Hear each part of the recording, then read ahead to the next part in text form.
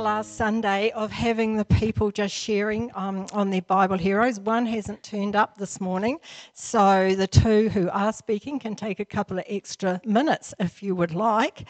And I think it's been great. Do you think it's been great how this has been going? It's been terrific, eh? And so this morning we have Marge and we have Vicky, and our gentleman hasn't turned up. But that's okay. These girls are going to do a good job of bringing the word of God to us in fullness. Thank you, Toke.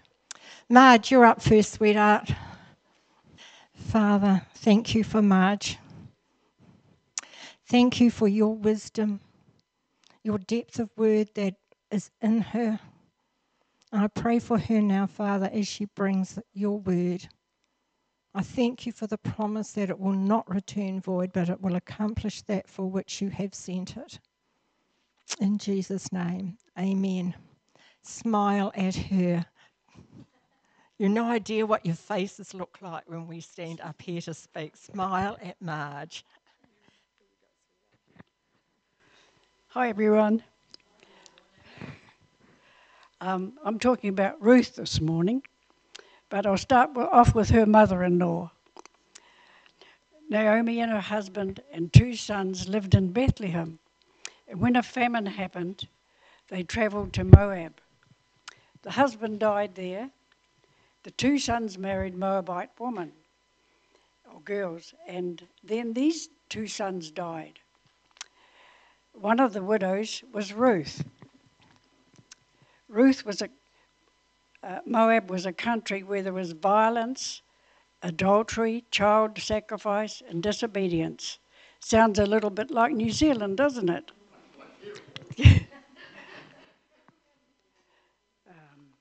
Naomi lived in Moab about 10 years, and when she heard that the Lord had come to the aid of the Israeli people, it was time to go home. Her 2 daughters-in-law decided to go with her. After a while, Naomi said to the girls, "Why don't you go back home and find husbands for yourselves?" Orpah went back, but Ruth refused to. She said, you'll find it in Ruth 1:16-18, "Don't urge me to leave you or turn back from you. Where you go, I will go. Where you stay, I will stay. Your people will be my people, and your God will be my God. Where you die, I will die, and there I will be buried. May the Lord deal with me ever so severely if anything but death separates you and me." Ruth loved her mother-in-law and the way she lived out her faith. I loved my mother-in-law, but I wasn't very nice sometimes. I had to write and apologise once. Yes. Eventually, Ruth married Boaz, a wealthy farmer. She became the great-granddaughter of King David, and right down the generation lines towards Jesus. God was guiding Naomi and Ruth all through these times. I have learned over many years that God will use us for His glory. Whatever has happened in our lives, in our past, He'll use us in ways we wouldn't believe were possible. Look at Ruth's life as an example. And I found this ratty piece of paper that I used to have in my purse for years, and I thought I'd burnt it when we shifted, but I believe it's for today, for anyone here.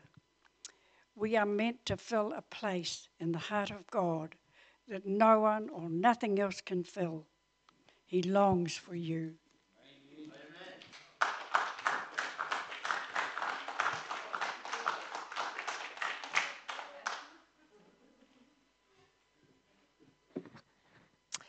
Thank you, Marge, and thank you for the encouragement that if we're faithful, He can do anything and will lead us to such exciting places. Right, Vicky. The guy hasn't turned up. Marge only took about 3.5 minutes, so you can go till 12 o'clock if you like. Father, we thank you for Vicky. We thank you for all that she is and all that she does. We thank you for the way she allows you to express yourself through her life. And again, Father, we pray that this word that you have laid on her heart for our hearts will find a home in each and every one of us this morning. Amen. Okay, I'm talking about Abigail. But I'm not going to start with Abigail. I'm going to start with Proverbs 31 woman. And we'll read from 31:10 down to the end. A wife of noble character who can find? She is worth far more than rubies. Her husband has full confidence in her and lacks nothing of value. She brings him good and not harm all the days of her life. She selects wool and flax and works with eager hands.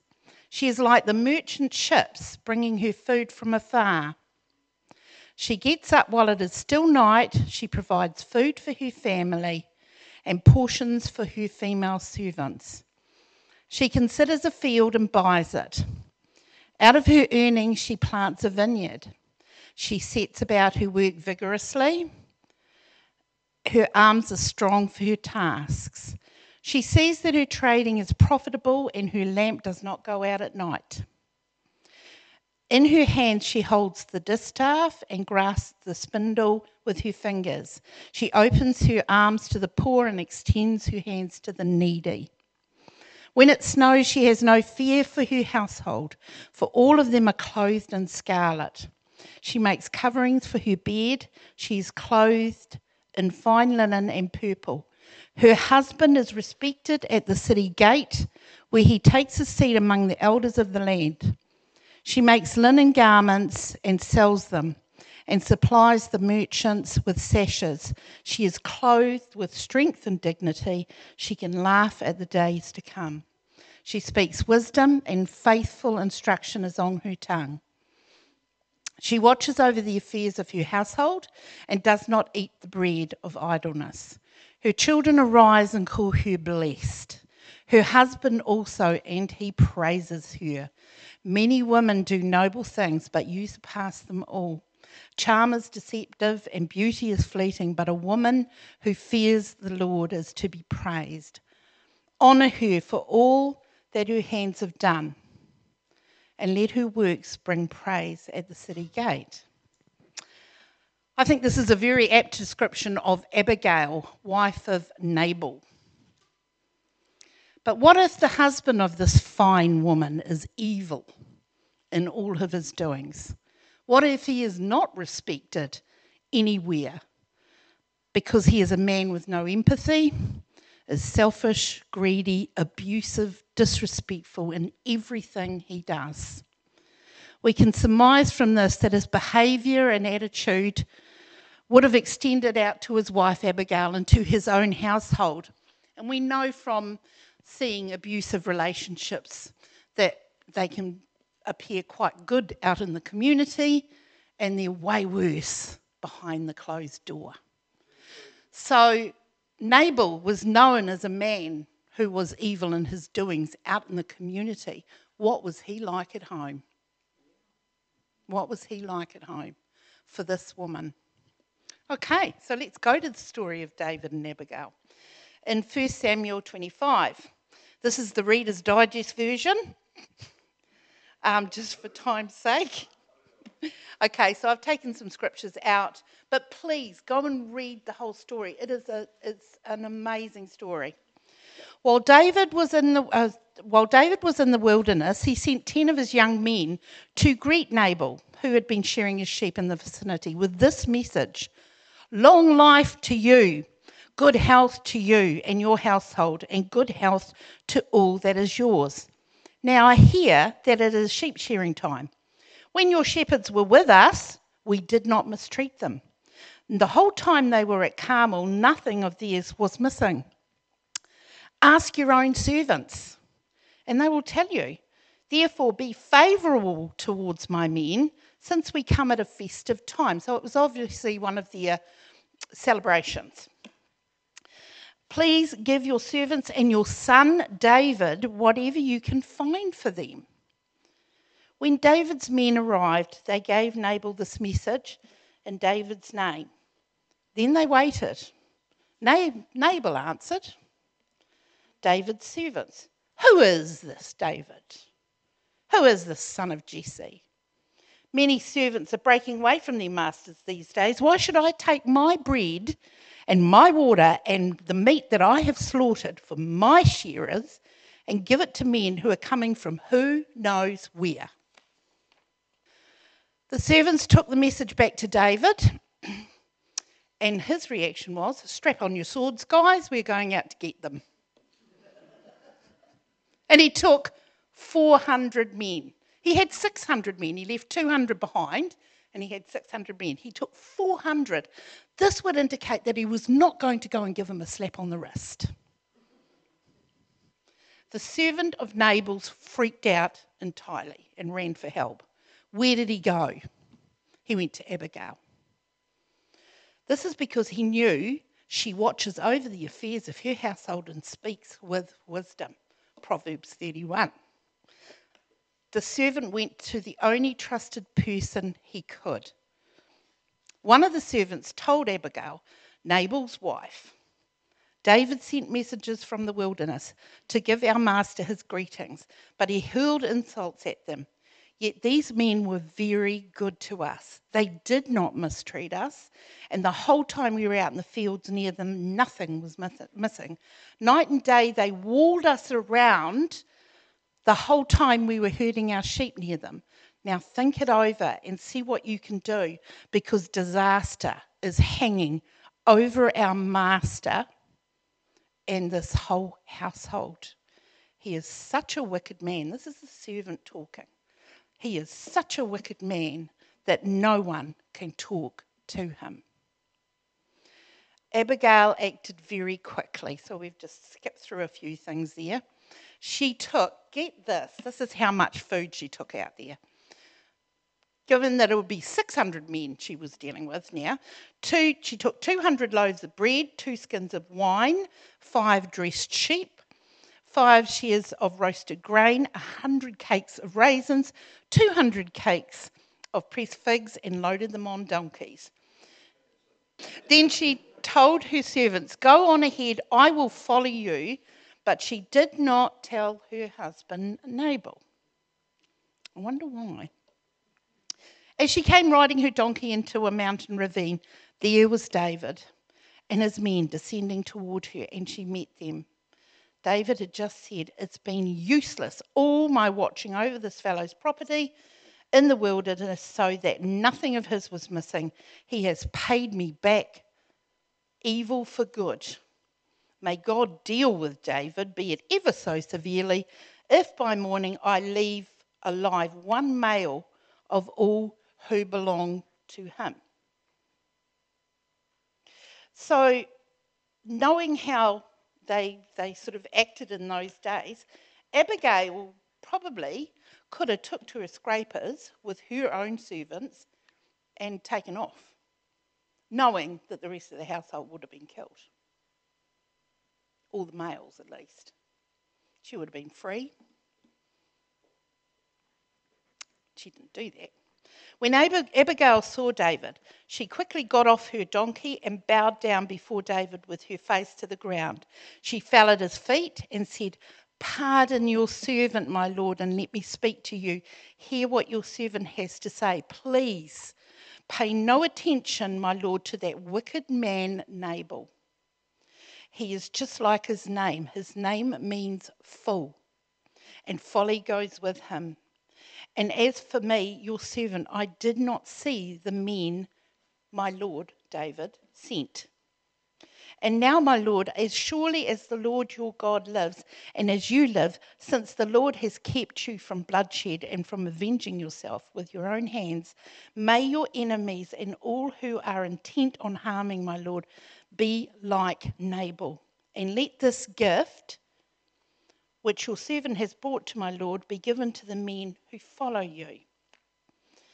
David thanked Abigail for showing him the folly of going and slaughtering a whole household, and blessed her for his wisdom. This is me talking, not the verse. He stayed his hand and was obviously very impressed with this amazing woman.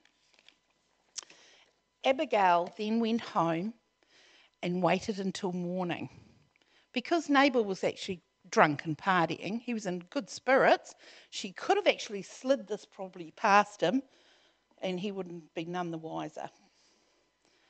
And she waited until the morning when he was sober, and she told him what happened.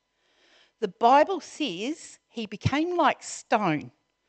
So I'm guessing that he probably got so furious with her that he had a stroke, and God struck Nabal down 10 days later, and he died. David ended up marrying Abigail, and she became the wife of a king. Now, through all of this story, this woman was Proverbs 31 woman all the way, and she was not coming from a household that was in good order.